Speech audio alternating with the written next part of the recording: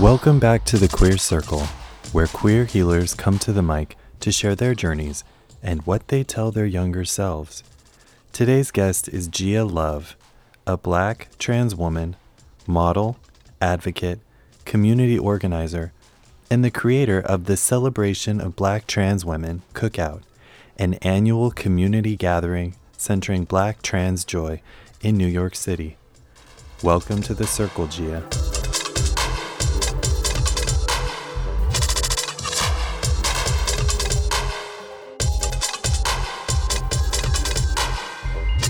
My younger years um is very I always describe it as I kind of view it as a dream. I can't really concretely and with certainty describe some of my younger years because um I feel like I don't know if it's actually real. And also, it's about perspective. So, when you ask me a question about how did I come into the world, I can only talk about myself, right? And what I experienced or what I remember experiencing. And, that may not be accurate because my mother is a very major part of that, right? So, what I will say is that, what I remember. Is I remember I so my mom when I the first thing I do remember is kind of being in foster care. My mother was addicted to drugs. So we were my siblings and I were taken by the system and placed in a foster home. So I remember although I don't really remember much before that, only thing I do remember is knowing that the people that we were with, that was not my mom. I knew that. And I remember making that very clear as a 3 4 year old, no, you're not my mother, type of thing. And that was very short lived, although it may be longer than I remember, but I just remember it being maybe 2 years, if that. um then we my mom, as I start to get gain memory, she recovered and entered like those programs and stuff like that. So we then moved back to the Bronx because we were in foster care in Yonkers, and we moved back to the Bronx, and we were a family again with my mother and my grandmother. We're from the South Bronx. So I never really start my story with that piece. Because I just I feel like that piece is so like I I don't want to tell my mother's story, but that's a major part, I guess, of my upbringing, right? And the start. I yeah, that so then I start my story. When we moved back to the South Bronx, I was in kindergarten at this time, and I we spent a lot of time with my grandmother. I remember because my mother was in the programs, and that was great. My grandmother was a very quiet woman who looked after us. And we just did we just we were kids playing outside. I always remember being very different and frankly outcasted from my siblings because of the way I behaved. Um, Particularly because there's technically three boys, well, four boys and one girl. My mother had four boys and one girl. So, but the thing is my sister is a tom. Well, at that time we called her a tomboy, so she fit in with them, and I didn't. I was outcasted. And especially because at that time everyone characterized me as a boy, there was like a lot of shame around me being with them, or like like meeting like their friends and stuff like that. So like I always was like kind of pushed out, which always kind of made, like, I was always the type of person to find my place. So I always found a friend or friends, usually females and women, little girls at the time, that will just be my friend, and like, we would just play and be like do innocent things together. Um, and my mother's the only child. So, like, and my grandmother is not the only child, but her sister lived in the South. So we really don't have much immediate or family, right? We have like extended family, but I don't even know them. Like, the only family that I have is like my immediate family, my siblings, my mom, and my grandmother. So like all the time, like we would, like, my mother's friends or like people in the neighborhood, they will always be like aunts or like cousins to us because we didn't have that. And that basically was like kind of the like foundation of like my upbringing in terms of like socializing and connecting and being in community with people. There was always kind of a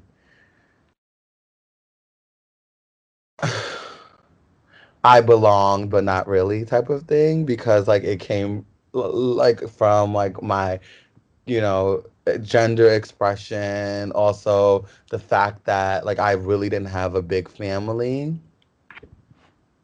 So that was something that was very, I think that stands out for me a lot, and it is also telling in like how I am as an adult, with how I connect with so many people, and I'm so open to bringing people into like the families that I create for myself. Um, and yeah, we like basically lived in the South Bronx. I lived in the South Bronx all of my like life, basically, um, until like at my adult, until I became an adult. Then I like moved out, but just regular like, like New York City life. I was a very as a kid though, like as like a young person, I was always that kid. I was always the kid like who always fought for what I believed in, like literally fought for what I believed in. um, always had a lot to say. Didn't tolerate any BS. Always would defend and advocate for people. I was the type of kid on the playground that would see someone getting bullied and be like, "Why are you messing with my cousin?" Mind you, I don't even know them. Why are you messing with my cousin? That's my cousin. Okay, well now you have to mess with me. That was me. Um, I used to do that all the time. I always had that spirit. And I like the safety for me, and a lot of the, like, I would say the healthy love and support that I like got was from teachers. For some reason, like there's always this like narrative around like white teachers like coming into the hood and like teaching kids. That really wasn't my experience, and it probably was, but I don't remember that. I remember like the Latinx teachers and the black teachers that I always connected with. That like they're my friends on Facebook today. Like even like my favorite teacher of all time, Miss Alvarado, she hates when I call her that because, she was my teacher from like fourth grade through middle school. But like we still have a relationship. I can't call her by her first name. It makes me like it makes my skin crawl when she tells me to stop calling her that. But like it was like the safety and the security, and also, I feel that they were like the first people to believe in me. You know what I mean? And like I feel love me unconditionally. Because like even my family, like they didn't know how to, right? they didn't always treat me the best way. They didn't always uplift me and put me on a platform, and show up for me in the ways that they should have. But my teachers that were very instrumental in me even being where I am today, were the first people to show me like unconditional love. And like it wasn't about like it was like, I remember times where like my siblings didn't want me to meet their friends, right?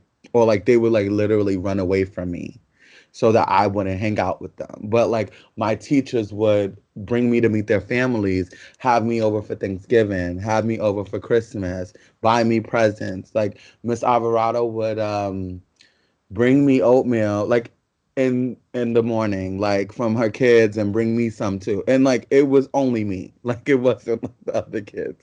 Like she took a special, unique liking and love to me. Um, even like I had the cookout that I have that I'm going to have I had the first one last year. Like she cooked a lot of food for it. Like so like she's just always been like so loving, and a part of my family, and like one of the people who has supported me. So that was very important because, as like a kid who was trying to find herself, and as a person who really didn't have a space of acceptance and like true support, I had a little bit of it. You know what I mean? And I had it, like no matter what, like no matter who I was, how I behaved, because I had a period in my childhood where I acted out. And I acted out because I was misunderstood. I acted out because the only way I got attention is when I acted out. I didn't get attention if I didn't. You know what I mean? So like the only way my mother would come to school was if I acted out. She wouldn't come to school if I did well. So it was like I wanted attention, and I had a period of that. But when I found it was like, I remember one day walking down the halls and they had a flyer for the debate team on the wall. And I was like, I love to argue. Everyone knows I'm the best arguer. I will argue and fight you into a box. So we're getting on this debate team. And from that, like that saved my life. Like I feel like if I would have never joined debate, like I would just, I don't know where I would be. Like um another part of my story that like I'm not gonna lie, sometimes I feel ashamed to talk about it, but it's not my fault. And I've talked about it before, but it's a shaming experience, and I feel like a lot of queer kids have this experience. When I was younger, my mom, like because I was acting out because of the way I wanted attention, I wanted to be seen, and that was the only way I was seen and got attention. They like put me in special ed, even though like I should not have been there, and for other reasons, right? I was put in there, and that really was it became it was a problem because now I was in a class with a lot of kids who were put in there for the same reasons, right? And we probably shouldn't have been there. And we were all just acting out. They were not teaching us the way they should have been teaching us. So, like, I went into there probably like on grade level or above, and then like was in there below because I was never learning what I was supposed to be learning. And when I got to the like middle school, those teachers, the teachers, I imagine having this conversation with a 12-year-old. Miss Vega told me like, you cannot go into high school in special ed because if you do, it would be very hard for you to get out.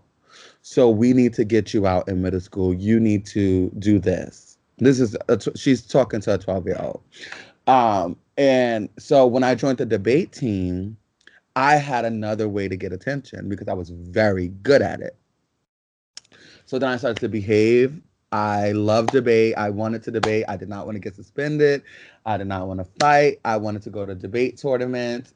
And like I literally started to excel. Like not only did I get out, but I was like in the top class. Like this happened in a year. Like literally in a year.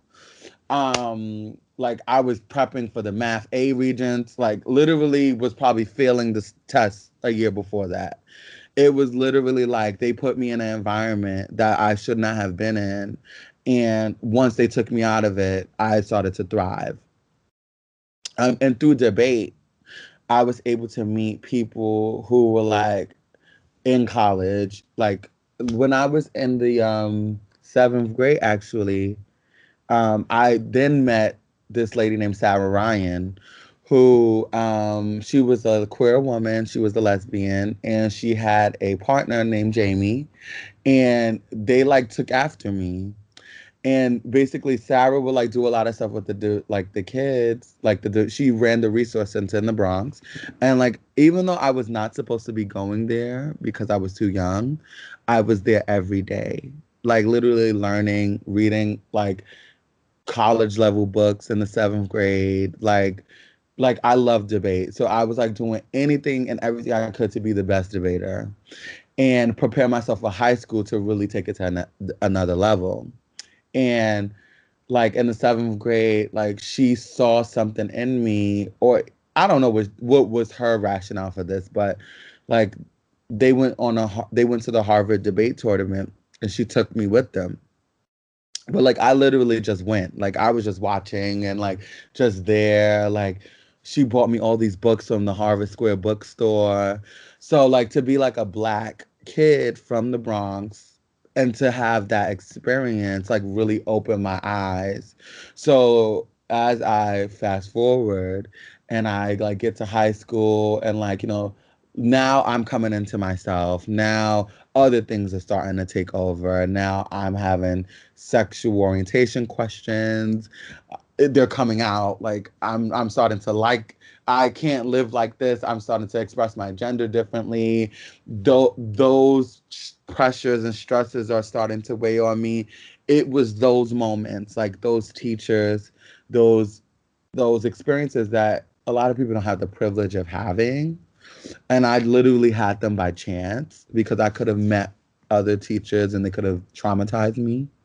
But it was those moments that was able to bring me out of like those moments of like despair and like feeling like, oh, I don't know if I could do this. I don't know if I want to finish high school. I hate being around these kids. I'm too smart for this. I'm just gonna drop out and get my GED. I literally was at that point. Like like well, it was senior year. I was like, I'm not going back no more. I hate these kids. I hate how they are. I'm gonna stay home. I'm gonna drop out. And I'm gonna get my GED because I know I don't need to study, and I'm gonna take it and pass it. But then some black ACS worker came to my house and was like, "What's up?" And it was just so happened. I was the only one who didn't go to school, but that day, no one went to school. So she was so sweet. And I just came out in the hallway and she was like, girl, you need to go to school. Just go to school. And I was cool with the attendance lady at school. So she used to like really like call, be like, girl, come to school or I'm gonna have to call. Right. But I was like, I don't want to go to school anymore. And then like it was just like those moments of like remembering like people who was there for me, and I didn't want like the work that they did like and the love that they showed me to be done in vain. That was just like, all right, well, I was like, fuck it, I'm gonna go to school. Like I'm gonna then I went from like planning to drop out to getting accepted into my first college choice. like, so it was just like my story, like my upbringing, my youth experience was just so, you know, just it was like my specific story, a story. It was a turbulent one, but one that was very, it was. I think it was a great one, a story of perseverance, overcoming obstacles, support, and love, in spite of like my circumstance and situation that I was in, and oftentimes such circumstances and situations I could not control. But for me personally, as I cap like my story and my like how I was like came into this world and my upbringing. One of the most instrumental parts of my upbringing was meeting my best friend Genovia, who we met sophomore year in high school. So I really quickly. Was in I was in so when I was in middle school, I was so bad. Like honestly, like I was like really a problem child in like sixth and seventh grade, and I started to change in the second semester, seventh to eighth, and I was really good. So I didn't get into any high school I wanted to go to because you remember, like once I became in seventh, I started to meet different people with different expansive minds. So now I'm like, oh, I want to go to Bronx Science. I want to go to like they was like, baby, we're not taking you. We're not taking you. So I didn't get into any high school I wanted to go to. And this all boys school came to my high school. And there was like what I seen at the time, a gay boy with them. Different he expressed himself very differently from the way I expressed myself, but nonetheless, I saw a queer person. And I was like, well, if he can be accepted there, maybe I could be. No, that was not the case. So I went to the all boys high school and for the freshman year, and I was just like, this is not, no, no, no. I honestly went because I wanted to, I was like, maybe me being around more men would make me more of a man. And that was not the case. It was just one of the worst experiences of my life, actually. And I was like, fuck that, I have to go. And I transferred to any school that would take me. And that school was Washington Urban High School. And I went. They had a debate team, so I was able to debate again. And I met Genovia. And, at first we were not friends. We just were like, we were in the same class. It's not that we weren't friends, but we were not like thick as thieves. But then over time, as we like begin to blossom and like it was just like literally we were all we had, and like a school of 1,000, it was just like me and her. And like then our friendship started to blossom outside of school, which then was like how we like started to participate in the ballroom scene and meet like people within the house and ball family communities, which kind of molded and shaped like who I am today. So, and Genovia is still my friend today. We've been friends for over 15 years. And my sister, she's more than a friend, she's my sister. And like, I feel like that was just like, out of everything I experienced, I feel like for me to come into myself and really be able to actualize who I am as a Black trans woman, it was essential that I meet Genovia. And like, that's my story.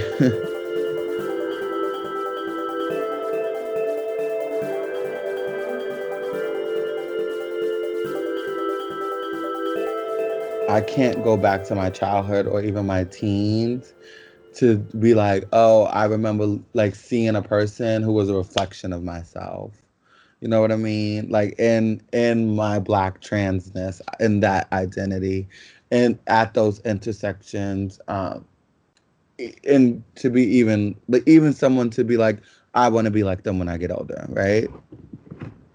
I didn't have that model, and that's why I'm visible. Like literally because of that, I feel like um, I think it's important. Perhaps I would have maybe I would have, maybe I wouldn't have, but maybe I would have been better off if I had that model, right? Or seen myself growing up. Um, I mean, probably not even as a child, but even today, like the way I navigate things, right? I probably would do them in a more healthy way today if I had that back then. So that's why I'm visible, right? Because I just have no choice but to be visible for my own health and well being.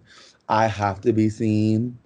There's been so many years of me hiding who I was, even like downplaying who I was, not talking with enough sass because I didn't want to offend people in my space, not switching the way I wanted to switch because I didn't want to offend the men walking down my block or get harassed by the men walking down my block, not wearing my hair the way I wanted to wear it because I didn't want to make any women feel uncomfortable, making them seem like I want to be like them. These are things that I had to navigate from, even things that I have to navigate today. But it was very difficult navigating as a child when it was like a dream inside of you, right? And you're suppressing it and you're trying to like I literally went to an all boys school to try to be more of a man, right?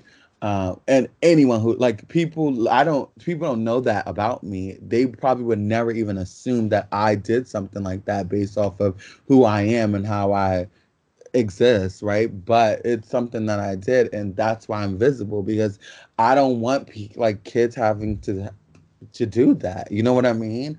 Like I said, when I did that, that was one of the worst experiences of my life. Being in a class with all boys. Like I was like, first of all, I've been in school from from kindergarten to eighth grade, and all my friends were always girls. Why the hell would I go to an all boys school? Why would my mother let me go to an all boys school? You know what I mean? So that's why I'm visible, so that people could just know that I'm out here and I exist. And I'm also visible honestly. And what I say is like I really like to be real with the person I am. No sugarcoating it because I'm a full person who has great things about her, but I have my flaws, I have my vices, just like everyone. And I like to display that because I think that, humanity is not imperfection. I think humanity comes when people are flawed and they live in spite of their flaws, right? And they live like and are true to themselves in that. So we're human. We're not perfect. So that's why I like to be visible. And the reason why I like the work that I do and I'm so passionate about it is because like I remember fighting for those kids. Like you're not gonna bully them, right? So it's like this has been a part of my DNA, my fabric, all of my life, where like I just been an advocate for people, always for what's right, equal treatment, equal protection, equal. You're not gonna bully me. You're not gonna bully them. We're just gonna exist. If you bully them, then you have to feel the wrath of me. That was just like the way that I operated. And the reason why I created my cookout was because um, I've so literally it came out of me getting tired of being associated with other people's work and like others people's impact on the community and people calling me to like advance their cause. And I was like, you know what, not only I'm not just tired of it, like I have just so much to give. What am I going to give? I know I give my visibility, I give my story. People see me, they follow me, they get inspired. But what can I literally, how can I use my resources, my connections that I've garnered in the community to give back to people and make people smile? And I felt like, especially during like, this time, Black trans women needed it the most. I felt that when COVID was happening, like, for me, I kept saying to myself, even when we're experiencing even when we're experiencing civil unrest because of like racial issues, even when we're experiencing a global public health pandemic, um, Black trans women still were getting shot and murdered around this country, and no one was saying anything about it. Um, so I said, what best way to breathe life into the community by celebrating some of the most marginalized among us? And um, I, um, I understand, and I always try to like put myself in the shoes of like some of these Black trans women who experience these like egregious forms of violence, because I don't think that's not what my experience. I am a black trans woman. It could be my experience, but it's not. I haven't had that experience. And I was just like, I know they would want to be celebrated. I know they would want the communities that we frequent, the communities that we often mother, the communities that we pour so much love into, the communities that we hurt sometimes to celebrate us because we deserve it. And we have historically celebrated all the people in our community. We have supported, as Black women, supported Black women and fought for our causes. We've supported Black gay men in like a lot of their causes. So it's like, you know, I don't want it to be a space of activism or I said I want people like literally to come turn up. We're black, so we're gonna do a cookout, right? Because we're black. Also, my cookout is gonna be in the hood because this is where we live. We live here. Like, I'm tired of doing events in the village in New York City. I don't live in the village. I lived in East New York at the time. And I was like, I walk down the street every day and they need to see me. Like, they need to see that, there's people who love and support us. They need to see that, it's not just me coming in my building every day. No, there's a whole community of us. And I really achieved just that. Like, not only did I get the point across that we can mobilize and celebrate Black trans women and, like, literally create a space where, like, the girls were dancing, twerking in the park. Like, this is, like, a park, a Banji park, a hood park, and we can do that. And also, the people around us will see that and they will be like, yo, like, wow. And like, it was funny because like people in the community that seen me around, like, was coming up to me like, oh my God, like, this is amazing. Right. Wow. I'm so happy to see this. Right. Even like like, I remember like there was these guys who were playing tennis and they like came and was like they just came a part of the cookout. It was like literally like a community event. It was like, honestly, if I ever did something that was so meaningful, it was that because I was able to like see the results of it. A lot of Black trans women and people who supported the event because it was truly a community supported. And the name of the event was Gia in collaboration with friends because I was using my platform and my visibility, but I wanted everyone to have stake in it. And it was truly that a collaborative event, and everyone helped out and made it a beautiful event. Black trans women, I said, don't pick up a. We were catering to you today. This was the time, and I after the event, I like met some of like literally like just a person like my girlfriend Brazier. Like, I did not know her before the event. She came up to me at the event and was like, I needed this. Like, I needed this. Thank you. And from that, like, we developed a whole sisterhood from that event. So that was the like that's when I was like, okay, this event was successful. It worked and we must continue. So it will be an annual event that I will do every year, no matter the scale, right? Of course, we want it to get bigger, hopefully bring it to other cities if possible. But right now, we're just going to stay in New York City and Brooklyn, and we're going to have a Banji cookout every year in a hood park. And we're gonna exist, you know what I mean? And like, bring what you gotta bring. If you got problems, safety is first, but like, I bring it. We're not gonna like, hide. Like, we're not gonna go to Chelsea to have a cookout because we don't live in Chelsea. You know what I mean? I'm tired of that. So that's where my work, like, around like visibility and also like advocacy at this point is centered around.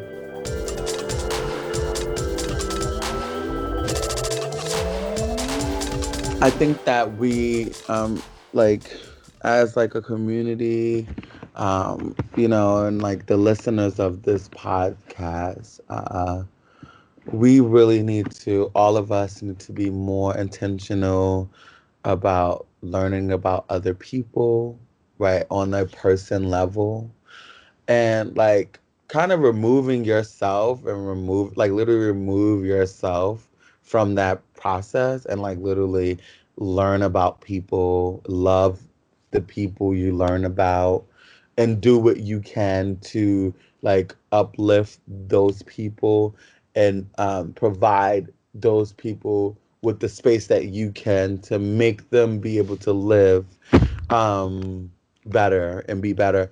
One thing I tell myself is like sometimes I tell myself, how can you show up for a cause greater than yourself? Right? Because I have, and people like me oftentimes are not, um, people don't see us as a cause greater. So I, even in my identity on the intersections that I exist on, I always say like, how can I show up for a cause greater than myself? Be it um, going to visit a friend when I don't want to because I know they need me. Be it donating some of my time, some of my resources to something when I want to just buy some makeup or get my hair done. Like these are the things that kind of fulfill, and it makes you feel really good when you do it in those moments when you don't want to. Like, you know what I mean? And then you're like, oh, I just did that. I showed up for a cause greater than myself. And like, you know what? Like I can say like I'm a good person, at the end of the day. Or I'm trying to be. And that's what kind of like guides my how I treat others, right? And just like really kind of removing myself. Because I could like, I could make it we could make it a pity party for Gia. We really can. But like I don't want it to be, and I want to exist and be resilient through like my struggles. I'm gonna speak about them, but I want to really understand and know that like I always say that there's always another bitch standing in the back that will give you a story that will rock your mind. You know what I mean? That you would be like, okay, I don't want to experience that ever. And those are the causes greater than yourself that we can and oftentimes investigate and discover like how we can show up for them.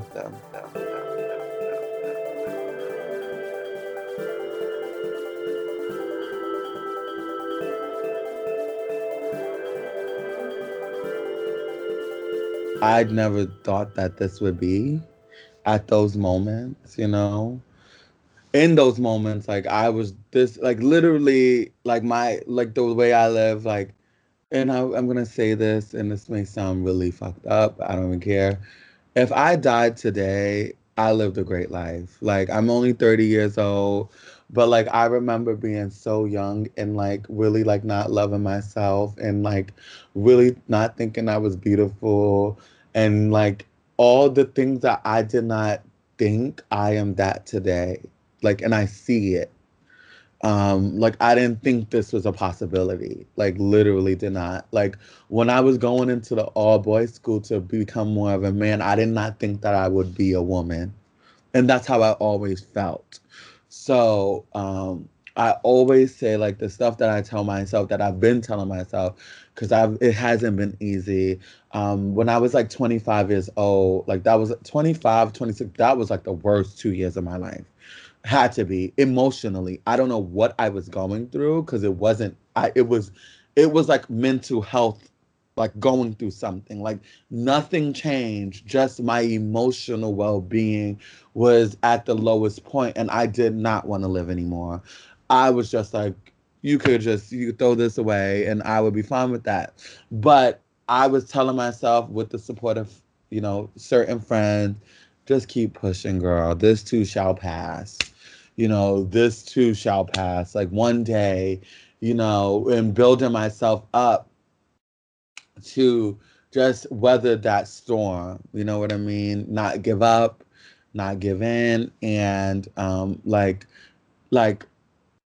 29 was like the best year of my life.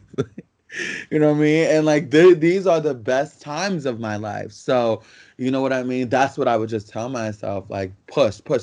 Like I literally remember like there have been times where like I've been just broken and I'm just literally sobbing, like Gia, just push, just keep pushing, push, go, go, go, go, go, go, go, go, go, go, like literally telling myself, don't give up, don't give up, don't give up. So, just those times because and also, just be kind to yourself, right? Because in those, like, I just remember, like, you know, my trauma around the like foster care stuff is that like I felt always, and I honestly I still do, that I was the most loyal to my mother, and I've always been that way. Like I've always been the one most loyal.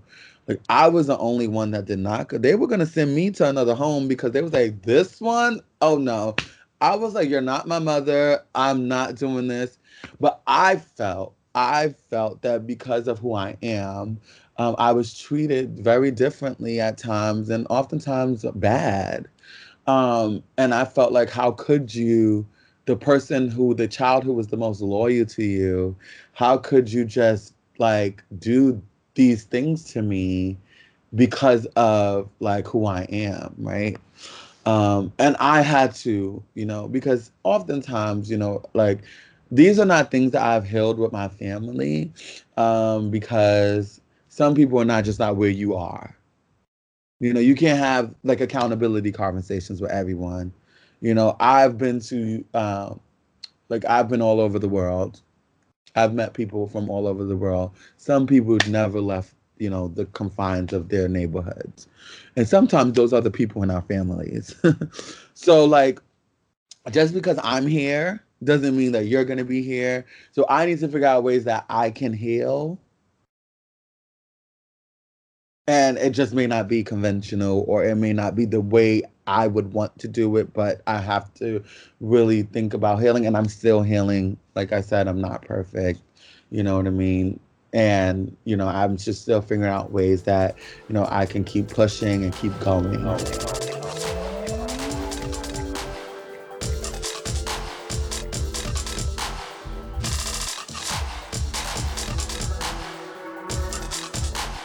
Thank you, Gia, for joining us in the circle today. To learn more about Gia's work, visit her Instagram at love.gia or visit our website, queercirclepodcast.com, for this information and more.